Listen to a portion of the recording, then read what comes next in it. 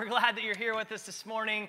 Some guests here over the summer, some familiar faces back with us, and then, of course, our church family here. Welcome. My name's Justin, one of the pastors here, lead teacher at Peninsula Grace. And if you have your Bibles, we'll be in Psalm 88 today. We've been walking through this series called the Summer in Psalms Springs, and we're just looking at different categories of the Psalms and how to read them, how to know God through His Word. Who here loves a good story? Right? You just love, growing up, I'm in, like whether it's reading a book, watching a movie, give me in Narnia, Middle Earth, and especially Under the Sea. Darling, it's better. We grew up on Disney movies, and even though they are essentially the same thing every single time, I was along for the ride. Right? So it comes on the scene, a heroine or a hero, but quickly something bad happens, right? The huntsman is going to take Snow White into the woods to kill her. Oh no! But then what happens? Of course, it's 10 minutes into the movie. She's fine, right? And so then she runs into some dwarves. She meets Dopey and Sneezy and Gimli and whoever else is there. And then there's more bad things that could happen, right? The poisoned apple comes from the witch herself, and she takes a bite in it, and no, she's dead. And is she dead forever? Is this going to finally be the end of Snow White? Well, of course not, because true love comes, and with a kiss on the lips, she lives, and they ride off into the sunset with the small people waving at her, and they live, everybody say it with me, happily ever after, and all the small children delight. But imagine for a moment a children's story with no happily ever after. Imagine for a moment that Prince Charming kisses Snow White and it doesn't work, and Snow White stays dead. And you just have a bunch of sad dwarves who eventually have to go into a recovery program because lives have just really kind of gone off the rail. And it cuts to black. And the kids are just sitting there in horror, sucking their thumbs, and will have a twitch anytime somebody offers them an apple from this time forward in their lives, right? They just live sadly ever after, right? Now, of course, Disney's never taken that route. And there's a reason for that. But in our lives, our realities, don't we live a life that doesn't always just neatly conclude happily ever after? That's not the reality in this fallen world. We have a loved one that dies that doesn't come back with a magical kiss. We have chronic pain that we don't see an ending to. We have relationships that are broken, and it doesn't end up riding into the sunset. A light that we cannot see at the end of the tunnel. And I think partly we like these fairy tales because they offer us this warm blanket in a cold and at times very dark world. This morning, we're going to walk through Psalm 88, certainly a psalm that does not end happily ever after. In fact, the final word of the psalm in both the English and Hebrew is darkness. It's darkness. It literally ends in darkness with no hope, no victory, no light at the end of the tunnel, seemingly. And today, we've been looking at these different categories, and we're looking at Psalms of lament and what that looks like in the Psalms. We see the word lament means to feel or express grief or sorrow. To feel or express grief or sorrow. Now, some of the Psalms of lament resolve pretty quickly. Psalm 13, verse 1, it's where are you, God? And by verse 6, he's saying, I rejoice in you. You are my hope, and I've found you. But one of the things we love, and one of the reasons that we chose Psalm 88 for this week, is because it ends in darkness. And that's not just some sort of weird sadistic thing that the elders are trying to pull on you. It's because this is part of the human experience, isn't it? That our moments of lament don't usually and immediately resolve. They don't just end in a happily ever after. Now, lament isn't a word that we use very often in our language, right? Like, what have you been up to? I've just been lamenting a little bit, right? We don't really say that, and we certainly also don't really practice it. We tend to be a people who try to hide our emotions. We might share them on social media.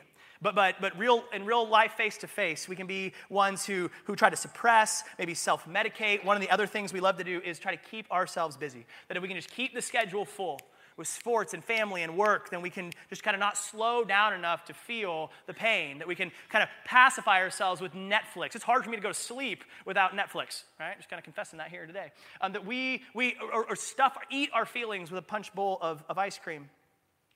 Now, one of the things that we see is that ignoring ignoring the sorrow doesn't solve anything, does it? That we know, if you will, indulge me, it's like when you have to go potty, all right? So you can distract yourself. You can pretend that you don't need to go potty, but eventually it's going to come out. And neglecting it or just ignoring it just means that it will eventually come out, and probably at an inappropriate or inconvenient time, right? Oh, buddy. And if you hold on to it long enough, it will develop an infection, all right? So let's just let Psalm 88 be the coffee. You know what? Let's just stop. Let's just end the metaphor there, right? Let's just move along. Okay, that's the last one, I promise. Last one, I promise. But the Psalms, listen, the Psalms are more than just kind of the kind of armchair psychology talk of just, we just got to let it out, right? We got to vent. And if we just kind of through this catharsis, meaning if we just vent our emotions, the process of venting will be the healing in and of itself. And that's not what we're talking about. That's not what the Word of God presents for us as hope. The Psalms of Lament are not just showing us the importance of expressing our emotions. These are showing us the most important thing in our lives is to know and understand our God. That for you and I, whether in the sunshine or the rain, the only hope that we're going to find is knowing and understanding and loving and trusting our God. And Psalm 88, the Psalms of Lament, want to take us on that path. Now, Pastor Ross shared with us a few weeks ago an approach to how to read the Psalms, and there's three kind of laps that we're going to take around Psalm 88 this morning. The first one is looking at the original context. What was the author himself trying to express, trying to say? What was going on in his life? The second lap is going to be, how does this point us to Jesus?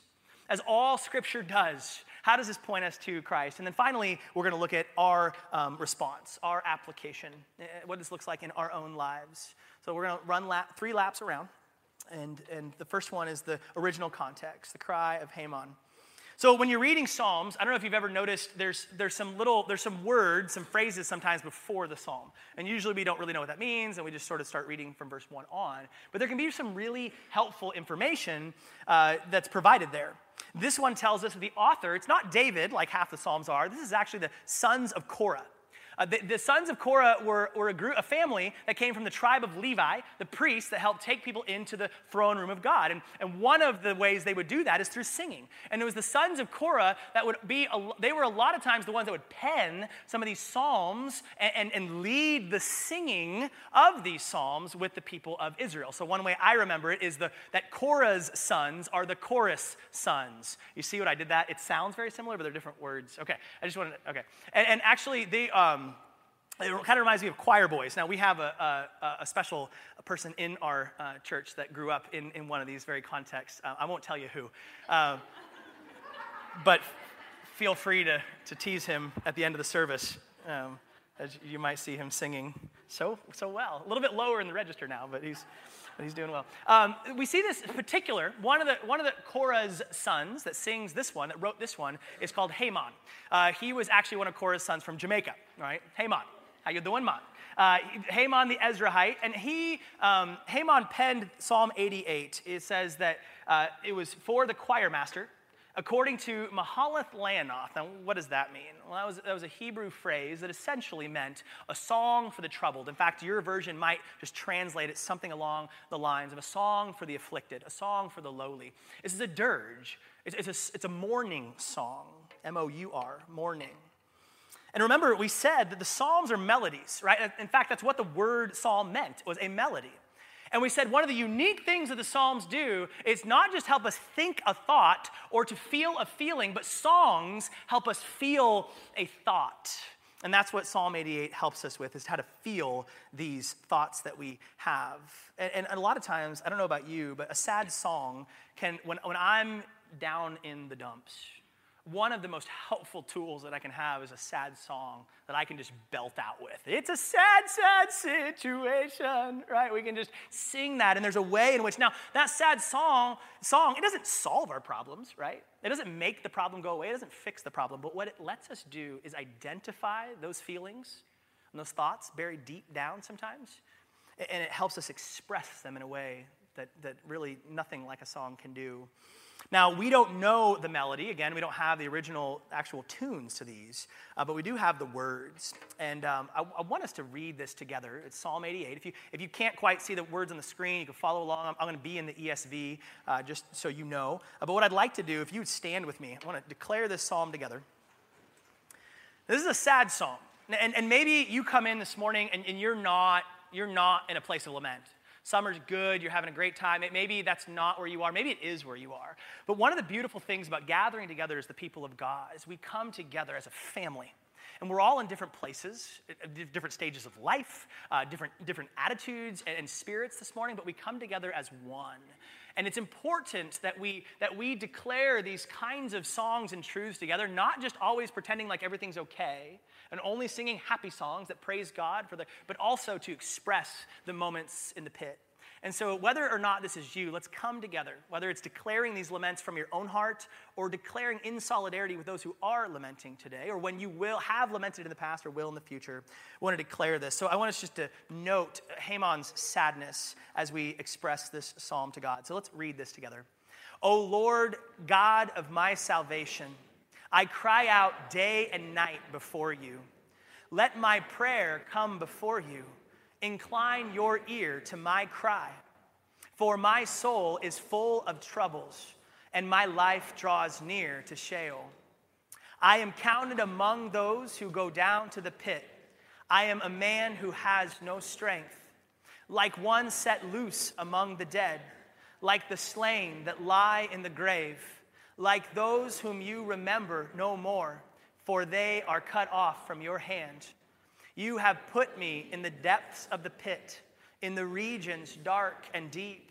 Your wrath lies heavy upon me, and you overwhelm me with all your waves. You have caused my companions to shun me. You have made me a horror to them. I am shut in so that I cannot escape. My eyes grow dim through sorrow. Every day I call upon you, O Lord. I spread out my hands to you. Do you work wonders for the dead? Do the departed rise up to praise you? Is your steadfast love declared in the grave, or your faithfulness in... I don't know how to say it either. Verse 12, are your wonders known in the darkness, or your righteousness in the land of forgetfulness? But I, O Lord, cry to you. In the morning, my prayer comes before you. O Lord, why do you cast my soul away? Why do you hide your face from me? Afflicted and close to death from my youth up, I suffer your terrors. I am helpless. Your wrath has swept over me. Your dreadful assaults destroy me. They surround me like a flood all day long. They close in on me together. You have caused my beloved and my friend to shun me. My companions have become darkness. You can have a seat. This is God's word. Now, we don't know a lot of background information on this. We're not given it in the Bible or really in extra biblical sources. We do know a couple things about Haman's experience just from reading the text. A couple I want to pull up in particular. We see that Haman suffered for a long time. I get that from verse 15. Afflicted and close to death from my youth up. That in an early age, there was some form of affliction. We're not told what kind exactly. But he's experienced this for a long time. We also see that he was shunned by his family and his friends. He says in verse 8, you've caused my companions to shun me. You've made me a horror to them. You've caused my beloved and my friend to shun me. My companions have become darkness. So he's shunned by some of the closest people around him. In the midst of that, we see that he looks to the Lord constantly, continually, regularly for deliverance. Verse 9, every day I call upon you, Lord. I spread out my hands to you. Verse 13, but I, O Lord, cry to you in the morning. My prayer comes before you. It's the first thing on my lips is this cry to my God. And we look at the structure of this psalm. We see that a commentary that kind of helped me on this. There's three things. We see a prayer for help right out of the gates. We also see him describe next the experience of like a death-like state in life. He's like, I'm physically alive, but I feel like I'm walking around dead. And then finally, it's the Lord's doing. He attributes these things that are happening to him to the Lord. And then in the back half of the psalm, he sort of mixes that up a little bit. Prayer for the help, then it's the Lord's doing, and then finally, the experience of dying in life. And so we want to look at each of these aspects from Haman's point of view. Notice the first thing in his prayer for help. Haman doesn't first clean himself up before he comes to God. Right out of the gates, he just says, "Oh God, oh Lord, God of my salvation, I cry out day and night before you. Let my prayer come before you. Incline your ear to me." What we see here is Haman does not come to the Lord only after he put on his spiritual makeup. He doesn't come all dressed up. Being married, I've learned the mystery of the female bathroom drawer. There's a lot going on in there. We've got sprays and bottles and things. I don't even know what you use all this for, but it's amazing. I got my toothbrush and deodorant. All right, amen. That's all. I don't even get a drawer. But we don't see Haman going brush, rub, and then come out and go, "Oh, hey God, what's up? I just popped out of bed like this. How you doing?" What do we see him doing? This is like ugly cry. This is snot bubbles bursting from the nose. This poor little guy. I don't know what happened, but he's in the pit with Haman. Mascara running, hot mess. Haman comes out as he is and just goes, "God, I need you." He cries out to his God. And man, isn't that the first step? We talked last week about petition psalms. That we come recognizing our need. That our life isn't all fixed up. That it isn't perfect. Let's not pretend. He already knows what's actually going on in our hearts and our minds anyway. And notice here, the only petition he actually makes, the only request he makes in this psalm is to be heard by his God. And even in the depths of his anguish, he calls out to God, "Are you listening? Hear my cry. Would you listen to me?" And I love here, the first thing he does is declares who the Lord is. He says, "You are the God of my salvation, and I need saving in this moment." It's important for us to declare the truth, even when our hearts don't necessarily believe it, when we're not feeling it. To declare what is true of God as revealed by his word and trust that he will form our hearts grasped around that truth that we are declaring. This is back to our talking about confession psalms. The confession means to agree with God, to see it the way he sees it. So that means confessing our own sin, to see it the way God sees it, but it's also to see him the way he sees himself. God, you are who you say you are. You're the God who can save. And then you hear the language of death, starting in verse 3. He says, "For my soul is full of troubles, and my life draws near to Sheol. I am counted among those who go down to the pit. I am a man who has no strength, like one set loose among the dead, like the slain that lie in the grave, like those whom you remember no more, for they are cut off from your hand." Haman here is experiencing this death-like state. And remember, the Psalms are poems, they're songs, and so there are times when they are expressing their feelings. This isn't all literal. This is Haman's point of view. This is the way that he feels. Not necessarily reality, not necessarily literal, but he feels like God has forgotten him. Doesn't mean God has. It means that's how he feels. He feels like he has no strength. He feels like the one who is there to provide for all his needs, that hand of provision has been cut off. And then if you're like me, starting in verse 10, made my eyebrows go up a little bit here. He said, "Do you work wonders for the dead? Do the departed rise up to praise you? Selah." Anybody wondered, what does that mean, Selah? Right? Why do they say law? It's sort of a musical pause from the best they understand. So we kind of use words in our, we could say la la la la la la la la. We'll use things kind of in music. And this was just kind of a word to put in there that meant it was a pause, a break in the action. Then he goes on, "Is your steadfast love declared in the grave, or is your faithfulness in Abaddon? Are your wonders known in the darkness, or your righteousness in the land of forgetfulness?" Now, what got me scratching my head a little bit on this one is, it sounds like, if you read this, that there's no hope for those who have died. That he says, can you raise up the dead? Can you do wonders? Can you still be faithful and good to those who are dead? Now, that seems to run against the very fabric of our belief as believers, right? As Christians, Jesus followers, that Jesus rose from the dead, and the whole thing is that there is hope after the grave, that there is life after death. So is Haman contradicting what we read later on in Scripture? When Paul says in 2 Corinthians 5 that to be absent from the body is to be present with the Lord, that there's a day coming when the dead shall rise, right? We believe in the resurrection. So what's going on here? A couple of things to consider. First of all, at this point in history, God has not yet revealed everything to Israel or to the known world at that time about the coming rescuer and about that resurrection. That we have the benefit of hindsight after Jesus had risen from the dead. Now, they had a vague notion of life after death. You hear this in places like Psalm 16, when David says, "For you will not leave my soul among the dead," Sheol, or allow your Holy One to rot in the grave. There's a hint, a whisper there of a hope beyond the grave, but nothing like what you and I understand today. The second thing is, the word that Haman uses here in particular is Sheol, which was there literally just the word for the grave, or the place of the dead. He's not necessarily making a theological point about life after death. That's not even really what he's after. He's talking simply about comparing life in God's presence and as opposed to being apart from it. That to be alive is to be with God, and to be dead is to be separated from him. And so what he's saying here is, God, if you fail me, if I'm torn from you, what other hope is there? Where else can I turn to experience wonders and goodness and mercy? If you fail me,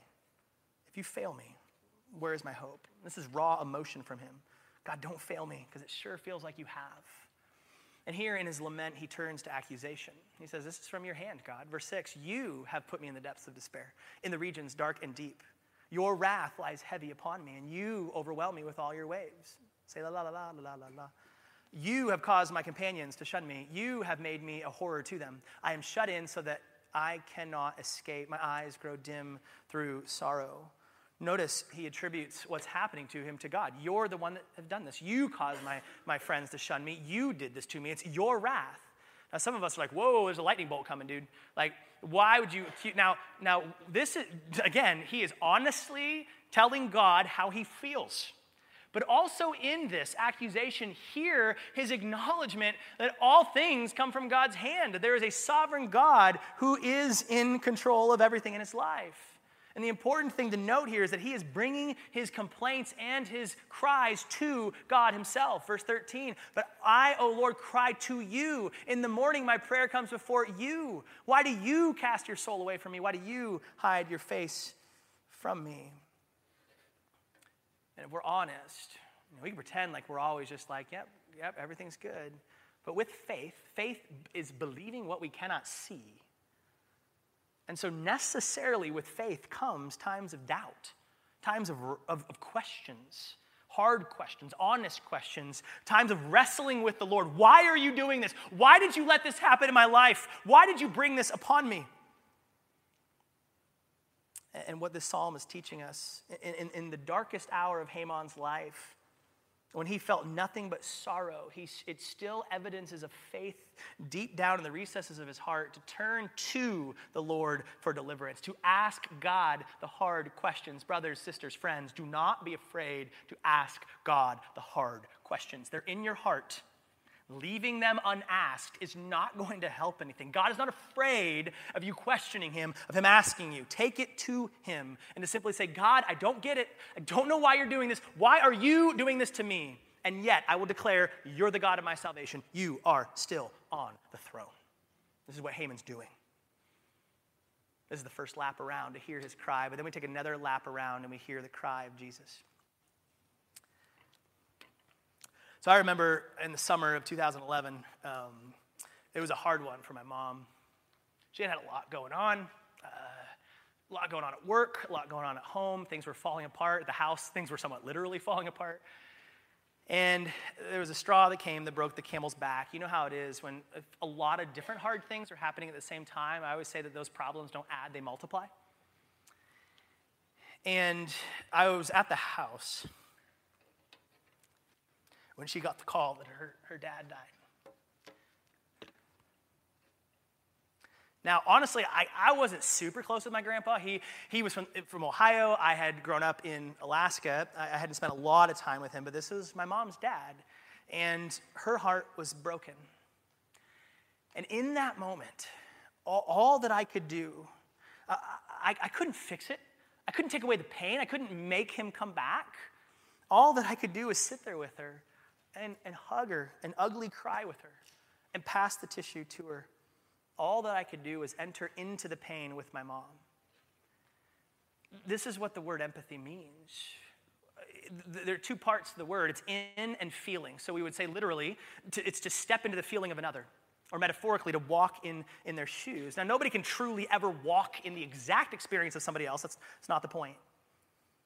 But it's to be willing to step in. It wasn't just looking from outside and going, I see that you are crying. I see that you are having a hard time, right? Some kind of robot. But it was to consider things from her point of view. And what my mom needed in that moment wasn't the right answer or a solution. It was just my presence. It was just to be with her. Guys, we need to learn how to listen first to just simply understand, not to respond. That's what empathy is. Empathy is listening in order to understand, not to respond. But then you ask, okay, so Haman's bringing these things to God. He's crying out to God. How could God understand what Haman's going through? God's never walked that kind of road. He's God, right? It's like Superman. He's never felt anything. Like, God is a spirit. He's all powerful. He had never had an enemy that he was afraid of or could hurt him. He'd never been tired. He had never been alone, right? I mean, he's the Trinity. He's always got a buddy with him. How could God ever walk a mile in Haman's shoes? How could he ever walk a mile in your shoes or my shoes? Well, to empathize with the humans that God made, there was only one solution, and that was for God to become a human himself. And that's exactly what he did. That over the course of church history, this psalm that we're reading today, Psalm 88, this psalm of lament, of a cry, it was read on Good Friday. It was read in view of Jesus crying out these words of Haman, my God, why have you forsaken me? Where are you, God? Your wrath lays heavy upon me. And Hebrews 4 has this to say about Jesus becoming a man and what this affected. He said, for we do not have a high priest who is unable to empathize, step into our feeling, with our weakness, it says, but we have one who has been tempted in every way, just as we are, yet did not sin. Do you hear what he's saying? That Jesus has the ability, as having been a human himself, to not just say, I see that you are hurting. I'm sorry that you're sorrowful. I'm sorry that you're in your sin and shame. That Jesus stepped into our world, became like us. Jesus, as a human, knows what pain feels like. He stubbed his toe just like you have. That Jesus went through the awkward phases of junior high, just like the rest of us. Jesus went through puberty, right? Weird to imagine God with acne, but it happened. Jesus got hot. Jesus got cold. He got hungry. He saw loved ones in his life die. Jesus was tempted in the wilderness. He was attacked by the lies of Satan. Jesus walked that road. And Isaiah 53 paints this picture. In the prophecies of the rescuer to come, there was this idea of this great conquering, dressed in a white robe on a white horse type of a king. But there was also this simultaneous picture in the Old Testament of a king, not just a conquering king and rescuer, but of a suffering servant. And the way that Isaiah 53 describes him as this. He says he was despised and rejected. He was called a man of sorrows, that he was acquainted with deepest grief.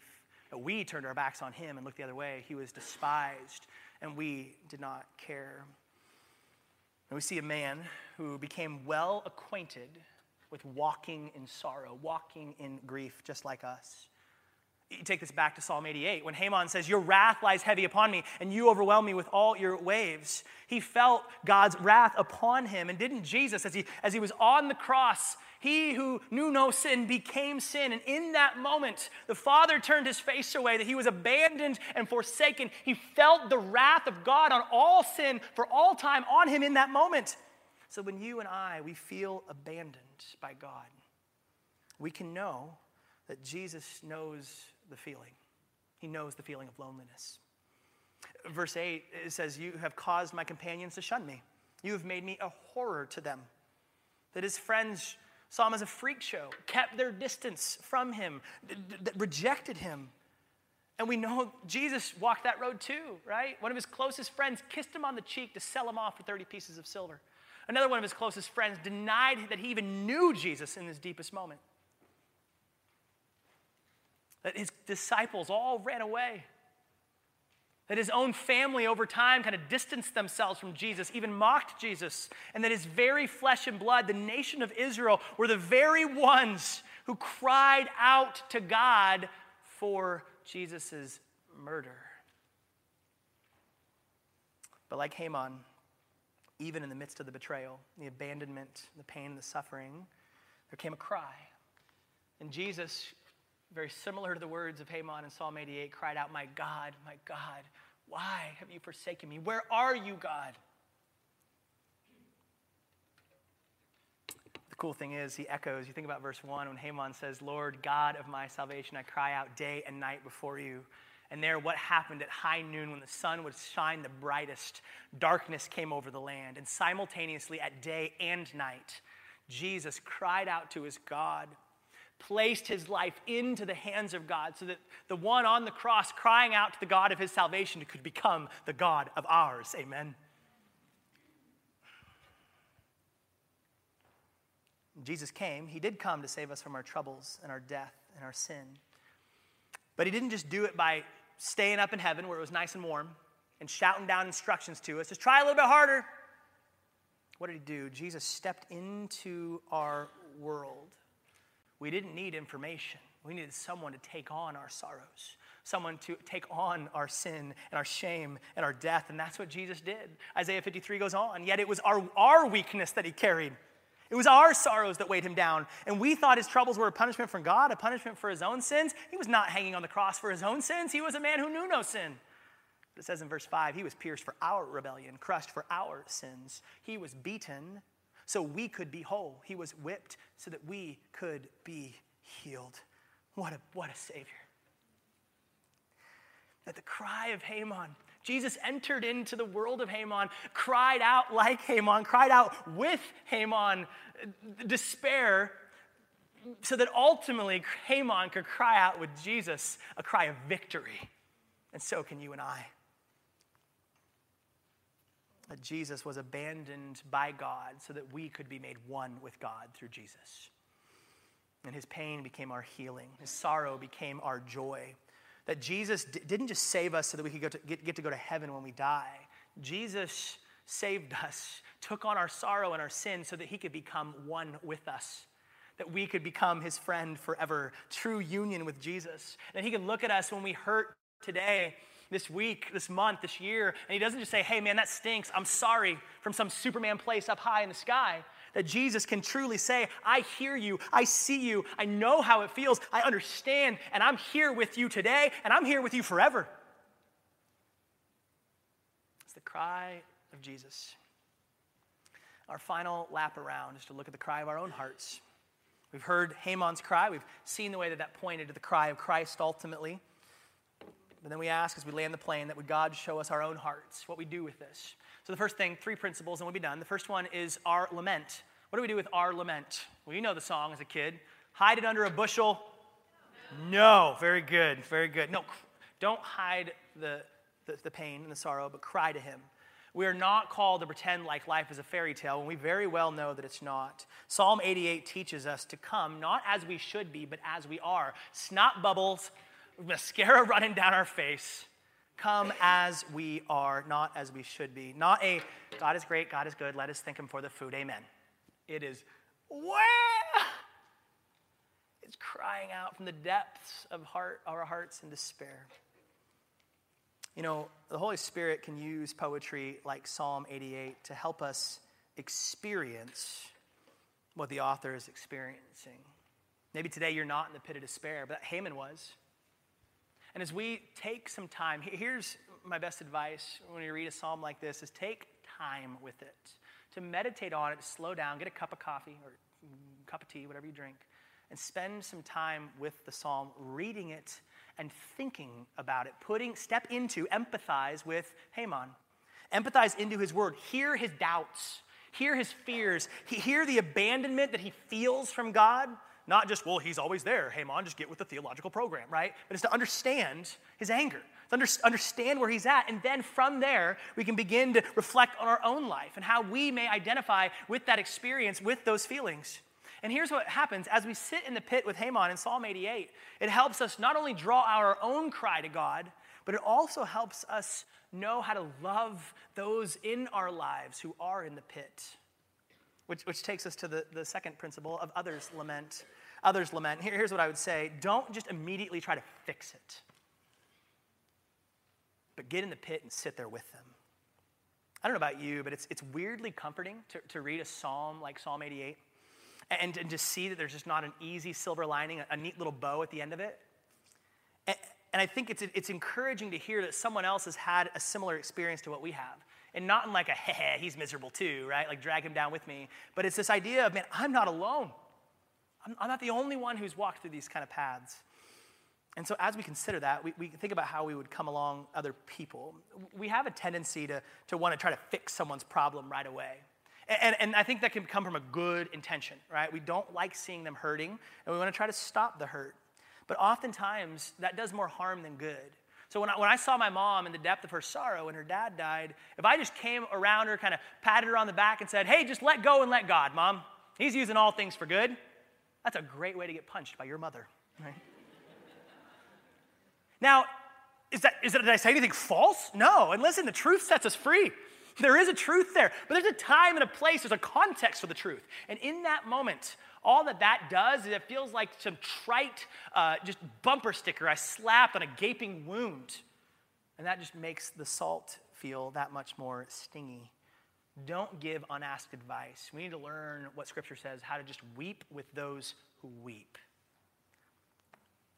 And I just want to say a word of encouragement. Maybe you've felt tongue-tied before as you've come alongside someone who's grieving, and you didn't know what to say. There's been times where I've said something, and I'm like, you moron, you should have just been quiet, right? Or times when I was quiet, and I felt like, in hindsight, oh, I should have said something there. Or I say the wrong thing, I say a stupid thing, right? I just want to say that there is grace for the speaker, and there is grace for the hearer. That God is always working in spite of us, not because of us. And that really, just get in the pit with that person, and God will use you, right? God will use you. It's okay. We're not going to always nail it. And then finally, our hope, the last principle. The hope that we have is not in a sorrow-free life, a life that never has pain or troubles. Our hope is in a God who knows our sorrow. I love the way Derek Kidner says it. He says, Psalm 88 is a witness to the possibility of unrelieved suffering as a believer's earthly lot. It points us to the possibility that some of the things in our lives, some of the troubles that we have, will not see relief this side of glory. That we may have a chronic pain issue that will not go away until we get our resurrected body. There might be a severed relationship that we never get mended back again, and maybe not even on the other side of glory, depending on the eternal state of the people involved. And so we need to know that when we are in those pits, when we're not experiencing relief, that's not necessarily a sign that God is dissatisfied with us. It's not necessarily a sign that God is not there or that he's unable to fix it. There's a hope here. There is a seed of hope that I see sprouting from the desert wasteland of Psalm 88, but we need to know where to look for the hope. And to quote another brother, I love what Paul David Tripp said. He said, if your idea of hope lies in experiencing pleasure, like right now here on earth, just in experiencing pleasure, or living in ideal circumstances where everything goes the way we want it to go, and always being able to figure out life's problems, then yeah, there is no hope in Psalm 88. If we're just looking to hope to be everything's just going to kind of work out like we want it to. But our hope, listen, our hope is not found in escaping the sorrows of this fallen world. We live in a world. Jesus said, you want to follow me, you will have trouble in this world. There will be suffering. There will be persecution. The creation groans, as we read earlier in Psalm 8. But the hope is that we can come to understand our sorrow, bring our sorrow to the feet of the one who meets us in our sorrow, does not abandon us in our sorrow, has not left us to deal with our own sorrow, but took it on himself, that entered into our pain and sorrow and sin and suffering with us. Our pain, listen, is not a punishment from God. And it doesn't throw a curveball in God's plans for our lives. We need to sing these songs that don't always have a cute little bow on them, because the true experience of our lives in this fallen world is that we don't always see a cute little bow on it. And so as we sit in the pit with Haman, We learn how to empathize with the Hamans in our life, those around us that are going through that sorrow and pain, and how, when we find ourselves in that pit ourselves, how to process it with our God, the God of our salvation, how to take it to him, how to worship him from the pit. My word of encouragement to you this morning is don't give up. That we see a Haman here who is sorrowful, but he is not without hope. We see a Haman who cries to his God, but he does not end his own life. My prayer is that our sorrowful groans would be indicators and reminders that we are waiting on the God who is to come. We read Romans 8 earlier. He says, we groan with suffering. All creation groans with suffering. But he says, this momentary suffering, you cannot even compare or weigh with the eternal weight of glory that is to come. See, there is a truth that there is really a happily ever after ultimately available for us. But only for those who cry out to the one who cried out for them.